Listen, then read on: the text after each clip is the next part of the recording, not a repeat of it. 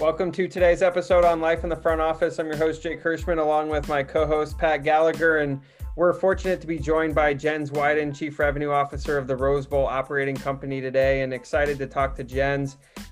Jens, we'll get into it, his journey and his path. He worked for Pat at one point in time, but I actually worked for Jens at one point in time. So pretty cool to just kind of come full circle through, having the three of us on here with this conversation.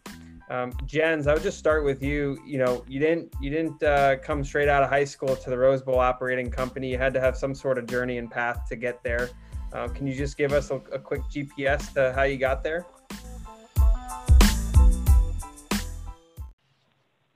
Yeah, for sure. And first off, thanks Jake and Pat for having me. I think, as you mentioned, this is a cool panel for me because I've worked with both of you guys before, and what I think Pat will agree is at some point, Pat and I will probably both work for you, Jake, because if we were doing what you're doing at our respective ages, we would be in a much different, maybe better spot now. So thanks for having me though. So my journey is unique. I like to say I'm not the best informational interview because usually about 10 minutes in, they stop taking notes and they're like, how is this path something that I could ever follow? But I think one of the things that's interesting about my path is it's unique, just like everybody else's. But so my path started out, I grew up in a small town, about 6,000 people in northern Idaho called Sandpoint. Was big into sports, I thought I was a pretty good baseball player and I was pretty good by northern Idaho standards, but didn't make it to the MLB, but ended up going to, was a walk-on at St. Mary's College up in the Bay Area. So that's really what brought me into California and I think really got me started on my career path. But after graduating from school at St. Mary's, I was a communication major. If you'd asked me what I wanted to do other than have fun in college, it was get into TV. So I was thinking, sports TV, sports anchor, TV anchor, that kind of stuff. Until I found out where you had to move and the tiny little market that I'd have to go back to start out in that career. And that wasn't really what I was into. Another thing I was passionate about was golf. So when I was in college, actually my senior year, I started working for American Golf, which is a golf course management company that actually I work with now here at the Rose Bowl on our 36-hole golf course. But just started working in the pro shop on Sunday nights, closing down the thing. I like to think that the GM who was there, he's a Gonzaga guy, but he still hired a St. Mary's guy. And he didn't work on Sundays, which was nice because I never burned the place down. And usually sometimes when the boss never sees you or hears about you, they think you're great. So I think that's what sort of got me off on my way. So worked in the pro shop up at Tilden Park right above Cal Berkeley for about a year and a half. And when I graduated, he said, hey, if you don't want to go move across the country and be on TV, I'd love to put you on our management program. So I started in the management program for American Golf, managed the pro shop there, moved around to 5 different courses over the course of 2.5, 3 years. But by the end of it was a GM at a 36-hole golf course, actually 27-hole golf course called Monarch Bay, which is right by the Oakland Airport. And I was the GM there. So a lot of responsibility, good title, very young, and they have you do a little bit of everything, a lot of hats. I was HR, I was finance, I was anything and everything. I was opening up the pro shop. So did that for a few years. And then from there, that's sort of the theme you'll see in my hops. I had a counterpart that I worked with at American Golf who had left and he'd gone to 24 Hour Fitness's corporate office over in San Ramon, and got a call from Doug, who was a great friend and still is, and said, hey, we got this opportunity in our entertainment marketing department, and I think you'd be good for it. And so I went and I interviewed for it, and I ended up getting the position and worked for American Golf. I did 2 things there. I worked on their entertainment marketing, which at the time was branding TV shows like The Biggest Loser with 24-hour branding. We also had and have celebrity athletes like Andre Agassi and Shaquille O'Neal, Lance Armstrong, where we had signature clubs, and I would manage those relationships. And then sort of dabble a little bit in online marketing. We were one of the first gym chains to offer online memberships. Going to a club and buying a membership was very much like buying a used car. You'd go in and they'd have a piece of paper and they'd scribble a number down, and it was pretty intimidating. And so American Golf was one of the first that sort of got their feet wet on that. And I really enjoyed it. I was, once again, loved working in golf, and it was really just this cool opportunity that got me to take the next step. and really loved working at 24 Hour Fitness. It was a great company, big company, but even to this day, the biggest company that I worked for with thousands of employees, and was really happy there. But then got a call from someone that Pat and I know really well, Sarah Hunt. And Sarah's sister actually worked at 24 Hour Fitness with me, Allie. And I got to know Sarah just on a personal level. And Sarah called me and she goes, "Hey, my sister's going to kill me, but we have a job at the Giants I think you should interview for." So I didn't tell her sister about it until after the fact, and I got it. But ended up going to interview and interviewed with Pat and Sarah and Steven and the team with Giants Enterprises. And somehow I fooled them into hiring me over there and joined the team there. And really for me, it was probably one of the best moments in my career. I would call it one of the luckiest for me, because there's just so many people out there that just love being in the sports industry. And as far as I'm concerned, I got a dream job. I got to work under the best and brightest people that were really pushing the envelope when it comes to utilizing a sports property and the name and the building. They were and are still light years ahead of a lot of people out there. And I was able to go there and learn under some of the best folks. And that's really what I tried to do the entire time I was there, was just, be helpful wherever I could. As Pat will tell you, the team at Giants Enterprises was sort of the agency arm of the Giants, and they got the cool stuff, the weird stuff, and everything in between. And they were told to go try and figure it out. And together, we did that for a long time. And then to make my intro here really short, I'll take those 8 years of the Giants and make them that concise until you ask me questions about them. But then my step here to the Rose Bowl also involved Pat. I think I was actually probably Pat's last hire with the Giants, so I don't know if that's why they got him out of there or if that was a good thing. But Pat retired after hiring me, and then got into consulting, and he was consulting for our team down here at the Rose Bowl. And really suggested that they create my position or something like that.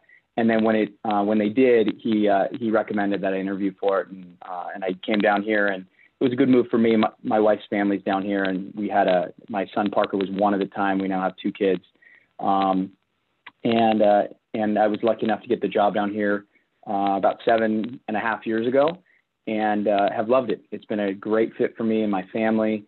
And for me personally, I was able to take tons of what I learned at all my previous stops, most notably with Giants Enterprises, and apply it here to a place that's iconic, that's amazing, that has been around for 98 years, but still is very relevant to different generations of people. And so that's really what we're trying to do here, is make sure that this building's around for another 100 years. So I would say that the Rose Bowl, most people have heard of the Rose Bowl. I guess next to the Roman Coliseum, it may be the most famous venue in the world at 98 years. But what a lot of people don't know is we're talking about the Rose Bowl operating company. The Rose Bowl itself, the venue, is a 98-year-old stadium, municipal stadium. There's not many of those around, but you sit in the middle of a huge piece of property with, maybe you can explain all the different businesses that you're in. And when I left the Giants, I did some consulting work for Daryl Dunn and the Rose Bowl Operating Committee, trying to figure out how do you create a business, or how do you sustain a business when you have a venue that, you have the Tournament of Roses one day a year, you have, occasional football, but you have 365 days to deal with. So, Jens, just do the top line of what are all the activities that you do. And the reason why they hired you is because you can sell and you can figure out how to sell. So give us a brief of all the different activities that keep the Rose Bowl humming. Yeah, so I think the easiest way, if you haven't been to the Rose Bowl, you got to go. If there's a place you want to go, there's a handful of them, and I would put the Rose Bowl there. But if you haven't been here, it's really like Los Angeles's Central Park. We're 200 plus acres of beautiful green land. We have 2 18-hole golf courses that are managed by American Golf called Brookside. And it's not just a golf course and one of the busiest on the West Coast, doing close to 150,000 rounds a year, but it is the best tailgating in the world, right? So that's our parking lot for games. So when you come and you tailgate at a UCLA game or at a Rose Bowl game, you're throwing a football around underneath an oak tree next to a putting green. It's just beautiful. It's out of this world. And so we have a golf course that is a golf course 340 days of the year. And then the other days it's a parking lot We also, I'll steal a line from the athletic director at Texas. He calls R&D research and duplicate. So we did a little bit of research and duplicate on some music festival stuff that was going on up in the Bay Area and out in Indio, and partnered with Golden Voice, and we do a music festival on our golf course. We do a lot of enterprise events where we have community programming out on the golf course. So I'm a golfer. I love golf. That place is beautiful because it's a golf course, but and so we need to respect it as a golf course, but we still continue to look and use it in other ways. So we have our golf course division. We also have we have a sponsorship partnership with IMG Learfield. So IMG Learfield handles all of our sponsorship rights for everything permanent here at the stadium. So the easiest way to think about the operating company is we're the landlord and we have tenants. So our tenants inside the stadium are UCLA, the Tournament of Roses, AG or Live Nation for music programming. So we have and soccer programming through a multitude of partners. So we're really we're the landlord of the building. And so our job is to monetize it, but also be a great landlord and make sure that these teams that come and play, or whether it's UCLA or the teams that play in the Rose Bowl game, feel like it's theirs. You know, one of the unique things at the Rose Bowl is each locker room is identical, like for like. And that's just the theme with the Rose Bowl game. You want every team to come and they're the home team. There is no away team. There's 2 home teams. And we like to think that we try and make our tenants and everybody that comes and does programming here feel that way, because Pat is right. We are as aggressive as anybody because, you know, we're owned by the city of Pasadena, and our job is first and foremost to make sure that we make as much money as possible here so that we can sustain this National Historic Landmark. And so we go out and we do these things, not just because we want to do them. We do them because they make net revenues that we put back into capital projects and those type of things. But in addition to those groups, we have a foundation called Legacy that fundraises dollars for our building, led by Deedon, who I know you guys have had on before. Deedon has done an amazing job. He came from the university side and has fundraised tens of millions of dollars for a building, right? He's going up against people that are fundraising for a hospital, and he's fundraising for a sports stadium, and he's doing an amazing job. And we wouldn't be here without Deedon, because in a 100-year-old building, you got 100-year-old problems that you need to fix. We have a group, our enterprise event division, that is very much in line with the stuff that Pat and his team were doing with Giants Enterprises, that does all the sort of ancillary events here. When I got here, and this has nothing to do with me, it just has to do with the structure we put around it. You know, we were doing about $300,000, $400,000 net a year on those enterprise events.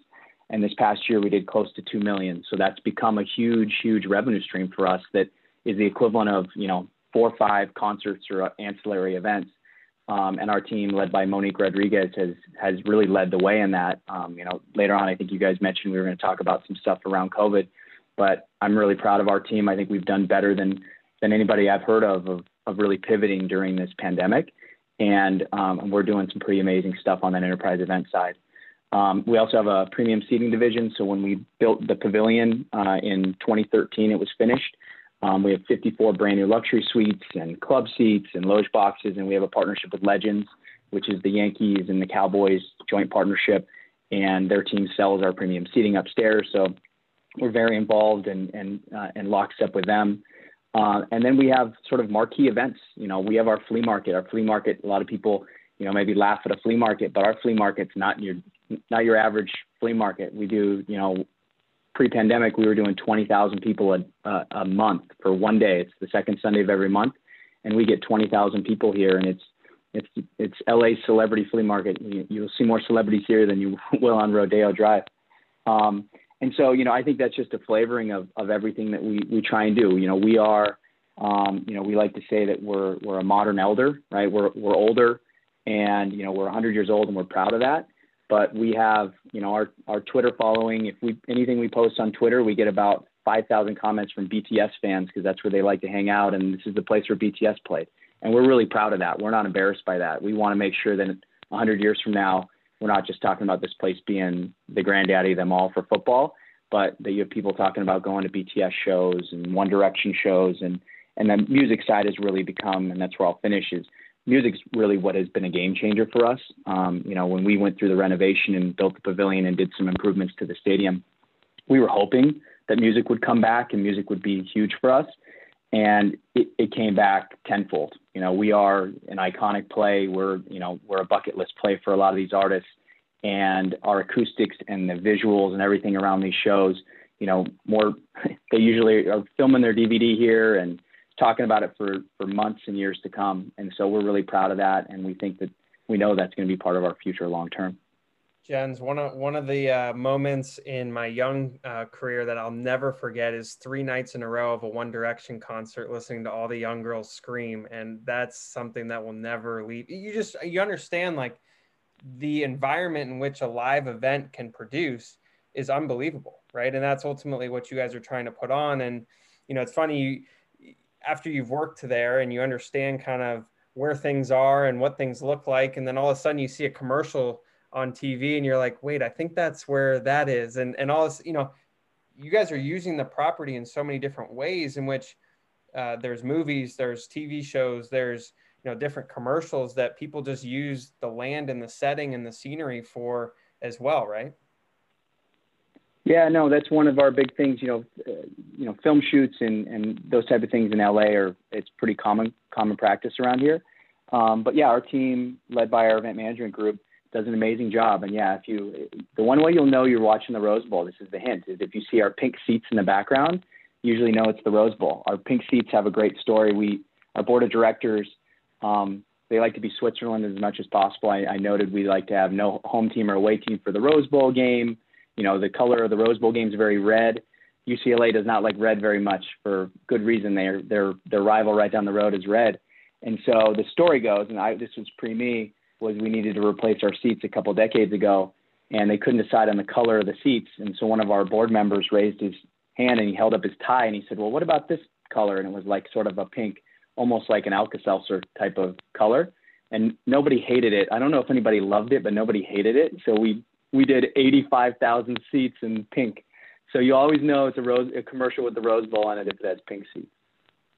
The thing that people who haven't been there know that, first of all, the city of Pasadena, which is, in the suburbs of LA, gorgeous, beautiful city, but you sit in this, a couple hundred acres in the middle of this thing called the Arroyo, which are a lot of, multi-million-dollar homes, which is wonderful, but it also means that there's only certain types of events that are appropriate. So you have neighbors to think about. What's that like? Yeah, no, it's a good question. I personally, and I've always, you can get upset about the setting and the challenges that it brings, but when it comes down to it, our setting is our biggest asset, hands down, right? So there's challenges that come with that for sure. But I'll give you an advantage before I go into some of the challenges. We talked about BTS. BTS it's out of this world. They're doing millions of dollars a day in merch, and it's women and girls that are from age 10 all the way up to 40, right? But at BTS shows, I was amazed by the amount of thousands of teenagers were dropped off in the Arroyo by their parents at 9:00 in the morning for a show that was that night at 7:00 at night, and not one person dropped them off thinking that they weren't safe. Right. So we have to embrace our setting first off, and that, we go out and get a lot of events that other places maybe can't get because of our setting. When it comes to the challenges, we just try and be a good neighbor. Daryl, who I know you guys have had on, Daryl has a lot of good lines, but the first one he leads with our neighbors is thou can't surprise. And that's what we try and do, is we try and over communicate with our neighbors. We do monthly neighborhood meetings. Our neighbors, we have an email database of over 200,000 emails that's mostly made up of neighbors and people that live in Pasadena that just want to know what's going on, right? When you bought your house, you knew the Rose Bowl was there, but it still stings when you're coming home at 7:00 at night to have dinner with your friends, or you invited people over and you didn't know there was a concert going on and now they're stuck in this traffic. Nobody deals with that, right? So our job is to try and educate people as much as possible about what's going on down here, because usually if you let them know what's going on, they can work around it a little bit. And then, we try and facilitate for them. So, we get them parking passes and things that try and make their lives a little bit easier. Because when they sell their house, yes, they list that it's right next to the iconic Rose Bowl, but we don't want them to sell their house because we're annoying them and we're surprising them with stuff. So I think the biggest thing is just communication, right? Because our events are impactful. Can we minimize those impacts? For sure. We spend a lot of money to protect neighborhoods, to make sure that nobody's parking in front of people's houses, and that, we spend, the artists will tell you that we spend a lot of time talking about sound at concerts, and we try and find ways to aim the sound in a direction that's not blowing the doors off our neighbors.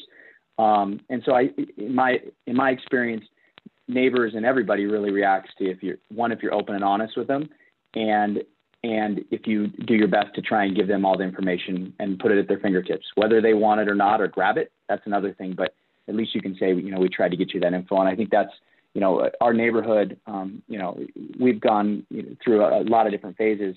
But we're in a very good spot right now with our neighbors. And a lot of that credit belongs to Daryl and our team here that work really hard with trying to build that trust, that they know that we're telling them the truth, that we're not trying to get something over on them, because ultimately we really are a neighbor, right? We have a really big house. We have a 100-year-old house in this neighborhood, but we got to treat it like a neighbor. We can't treat it like we're more important than them and that they just need to deal with our stuff and it's part of the gig. That's not neighborly. That's the true definition of working as a community. I think a lot of stadiums get plopped down somewhere that's, Pat, you think about where, I should say Oracle Park now is, and, you kind of create everything around it, but everything was already created around it. And then it was there. And you think about how to include the community. Jens, COVID obviously presented an interesting dilemma for the live event community. And as you thought about how to generate dollars, as you mentioned earlier, and do things differently, out of the norm, you can't have 20,000 people, for a flea market as you would normally. What are some of the things that you guys were able to execute and execute well? And are there some things that you're, going to look at and go, yeah, I think that can stay? Yeah, like everybody, the reaction of a stadium or an operating group around a pandemic is a lot like an individual's reaction, right? You go through all the stages. Like first you're like, how can I help? What's wrong? Like, where can I be of assistance, right? Because we all have a skill set and we all know that we can apply that to other things. So I think when it first happened, that's what we did, is we said, where can we help, right? So we reached out to all of our partners, whether it's premium seat holders or sponsors or even neighbors. So going back to how do we work with our neighbors? And we did things like, how can we help you? We have access to large scale cleaning supplies and food and things that, if you think back to March, toilet paper, can we work with our janitorial companies to try and get just the things that people need at this time, right? So we used our acumen and our relationships to try and help. And even more so, we were a testing site for the county. So we had people going through here testing for over a month. We still have over 50 FEMA trailers here that FEMA dropped down that we're hosting first responders that are exposed. So we are still in the midst of helping. But I would say that was our first reaction, was how do we help? But then very quickly, because Pat's right, I'm a sales guy. We very quickly got into how can we continue our business, and less so for how much money can we make off this, more so for how can we keep our people employed?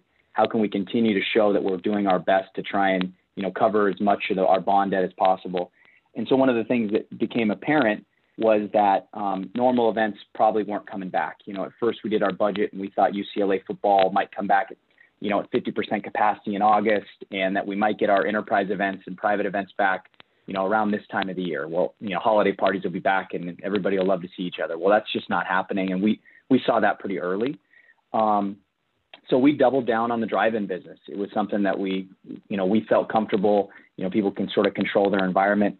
So we worked with a local group here, actually called a Kilburn Group, that was working on a project where they were pitching drive-through theater chains like your you name it, AMC, whoever else, to try and put up these screens in their parking lots of their malls, because malls were closed all over the country, and at least do drive-in programming and be able to keep your people employed and do that. And so I reached out to him and said, hey, you put up your screen in our parking lot. You can do site visits and show it off to all of the different drive-in theaters or the movie theaters.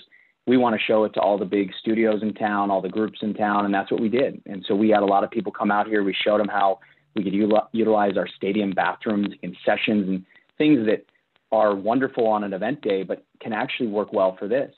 And we booked our first event with Tribeca, and Tribeca came out here and they did a month-long run, and that sort of kicked off our summer. And since then, we've been really lucky in that one thing's led to another, and we've had partnerships with Disney and Fox Searchlight and Netflix, and we're really doing a good job of trying to get different types of groups through, everything from the stuff I just talked about to, we had a big weekend of comedy shows last week. We're doing drive-in concerts, And amazingly, it works really well with our neighbors, right? Normally our neighbors, the biggest challenge they have is our sound. Well, this is all sound through FM transmission in people's cars. And so we've been very lucky. It's been led by our events team. As I mentioned, Monique, who's our director of sales, has amazed me through this whole process with the way that she sort of attacked this. And we're getting very close to the enterprise event revenues that we've gotten in the past couple of years, just so far in this year. And so, I think it's just an example of, trying to utilize what you have. And, and we think that this may last afterwards, right? So we're also making decisions in this business long-term. We're not just saying until things get back to normal, then we're just going to go back to normal. There could be a large subset of people that don't feel okay for a few years, right? But if you're going to have a holiday party, there's no way you can have a holiday party and have 10% of your people not feel safe there. You got to find the lowest common denominator when safety is in the consideration. So we think that some of this stuff that we're doing right now might be the norm, especially for the corporate stuff, for a little bit longer than most people think. So all the credit to our team of event managers and salespeople that have gone out there and have done an amazing job. But yeah, no, we've been very lucky that we have a great site for it. There's very few people in this business who can say that they're part of a historical landmark, and you can't think about the Rose Bowl without thinking of, the granddaddy of them all. I mean, which is, and Keith Jackson. And you actually got a chance to get to know Keith Jackson. He's no longer with us, but just tell us one quick Keith Jackson story. Yeah, so Keith was, and I still say is amazing. So Keith is, he's the voice of college football, probably no matter who you ask. And for us, yeah, especially late in his career, we really got to know Keith really well.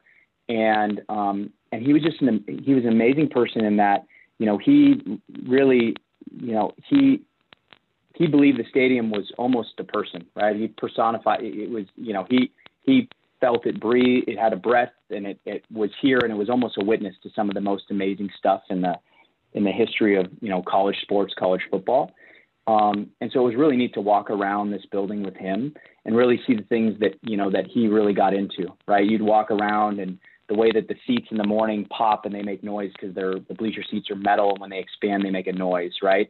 The things that you take for granted, that you walk around, that you sort of just think are the cool part of this building, are the things that he sort of, he felt were part of why it's alive and why it's there, right? And it's also interesting when you talk to him in that, it's amazing that, this game, the Rose Bowl game, wasn't originally played at the Rose Bowl Stadium. It was played in other parts of Pasadena, and then it outgrew the wooden bleachers they built for it. And the Tournament of Roses in the city of Pasadena had an amazing vision and foresight to say, hey, we need to build a stadium, and they picked this area, right? And it used to be almost a city dump. There weren't many of those neighbors we were just talking about around here. It wasn't a place where there was lots of houses. But they decided to drop the stadium there. So the game and the game time and all these things weren't really figured out, but they dropped the stadium. And it's like one of those examples of sometimes things just work out because they're meant to work out. Now, in the beginning of the third quarter, the sun sets over the San Gabriels, and it is the most iconic look. Keith would always say that, football isn't always known for its stadiums, right? Baseball is. Baseball gets a lot more of that. And you have your Wrigley's and your Fenways, and in Pittsburgh, you have the beautiful bridge in the back, and they really embrace the area that they're in. Football, for the most part, is usually what's happening on the gridiron, right? And domes, and you don't see out into the cityscape. And the Rose Bowl is the opposite of that. The setting of the Rose Bowl and underneath the San Gabriels in the Arroyo Seco is what makes the Rose Bowl the Rose Bowl. And I think that's one of the things that I took from Pat is, as a broadcaster, somebody that has to put people here, right?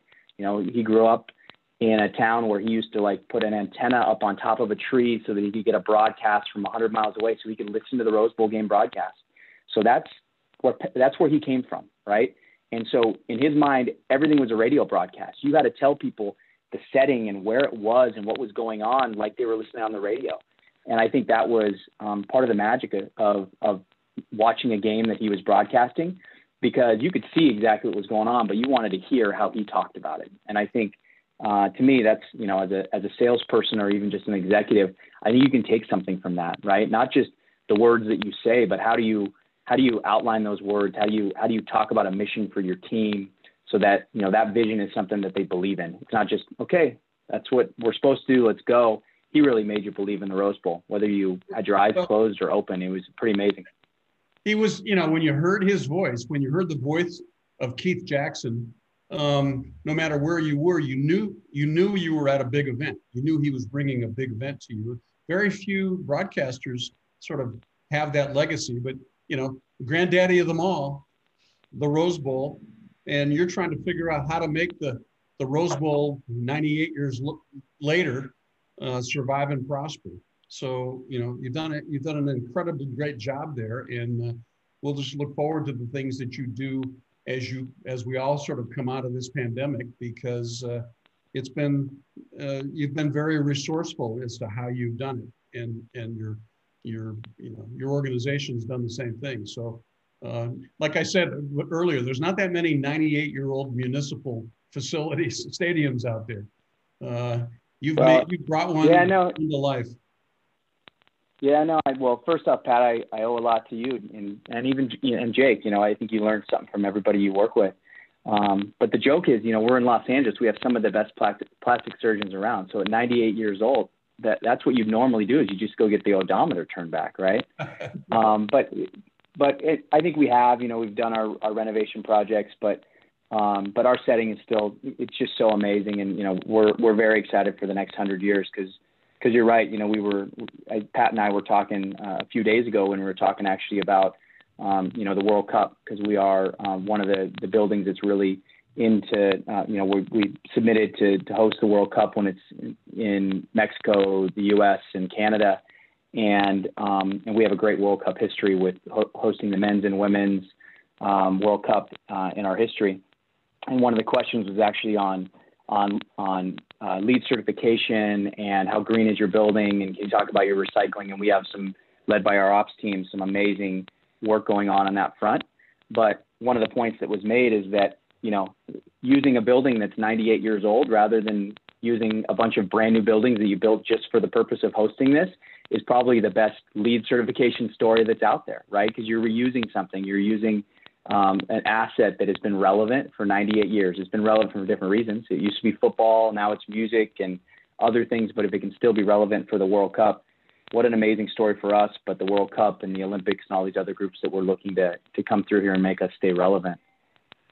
Jen, speaking of big events, I think it's appropriate we wrap up this episode with a little bit of rapid fire for you, because your journey, as you mentioned earlier, is unique, and I got to go back to, you were a southpaw, right? I mean, you had a chance, let's just say, compared to those righties out there.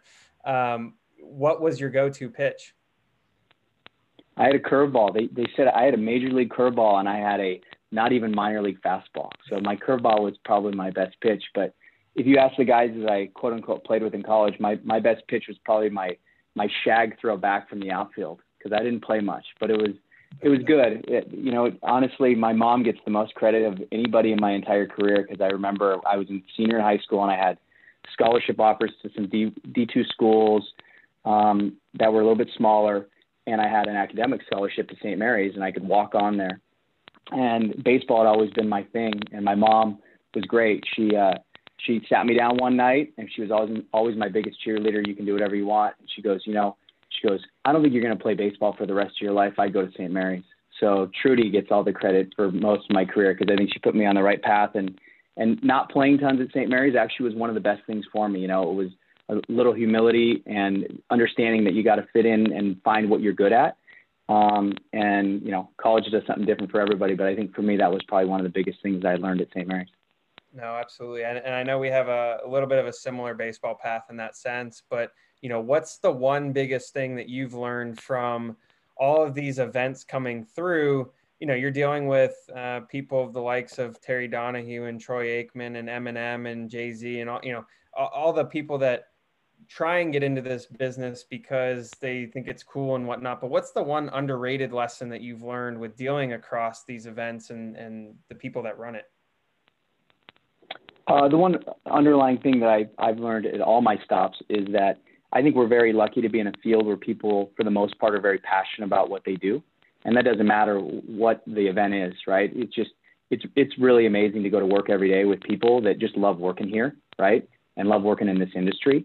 And there's something magic about that, right? Companies that make COGS and other things spend millions and millions of dollars for management companies to teach them how to have great culture and to get people to buy in on the mission.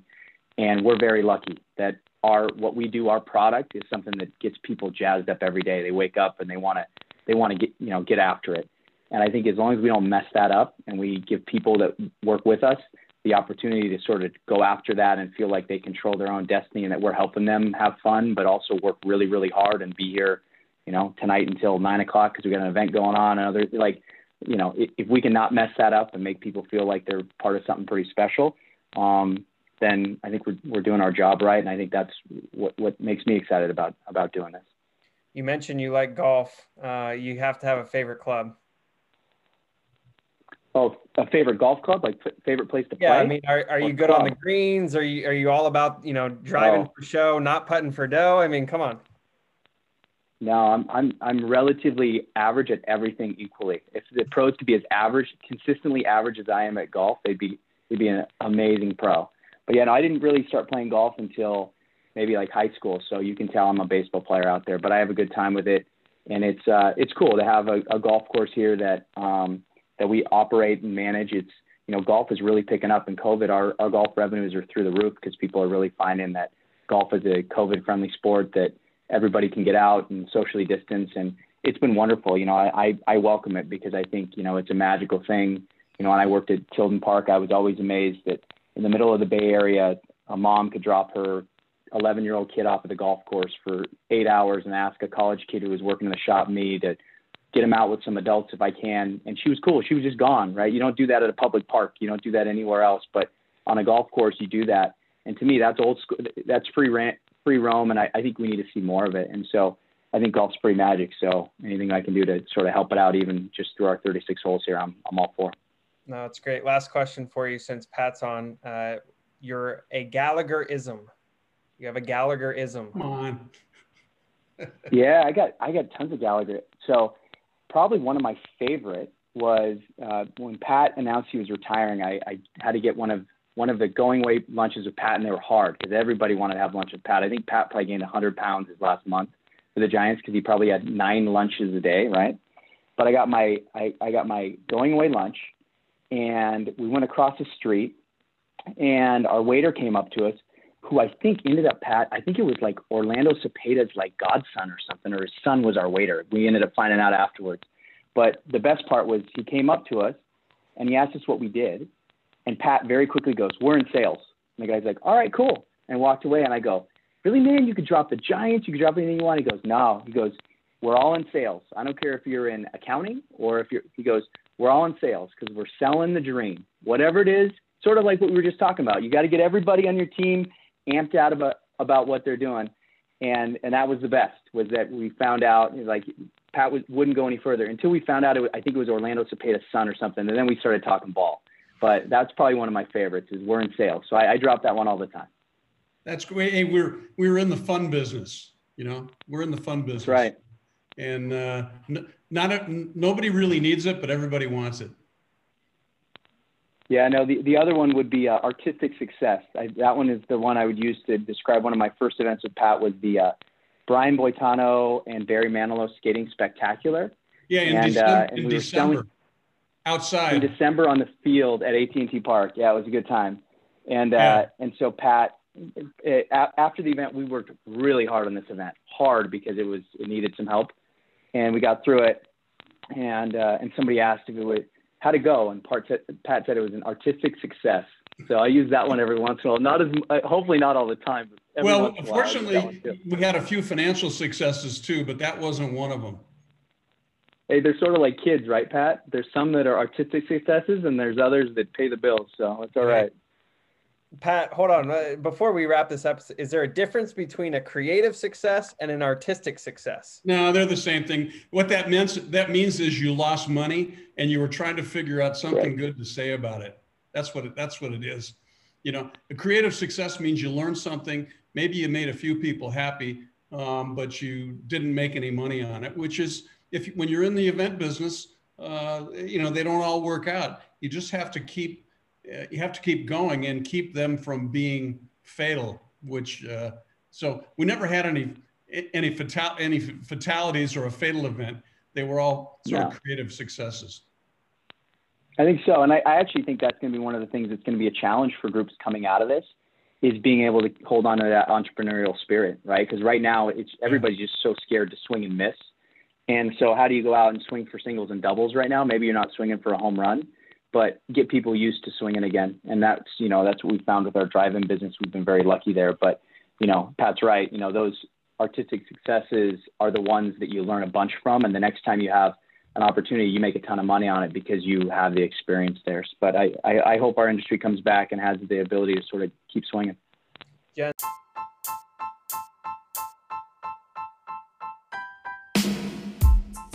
You know as well as anybody, if you swing for the singles and the doubles, you'll hit the home runs. But if you try and swing for the home runs, you'll strike out. So now this is full circle, Jake. Only when Jens is pitching for St. Mary's do you hit home runs when you're trying to hit a single, right? Not when Jake is throwing submarine for Ohio. That's true. That's true. Well, Jens, really appreciate your time, your insights, your advice. Really enjoyed it having you on. And Pat, as always, enjoy it.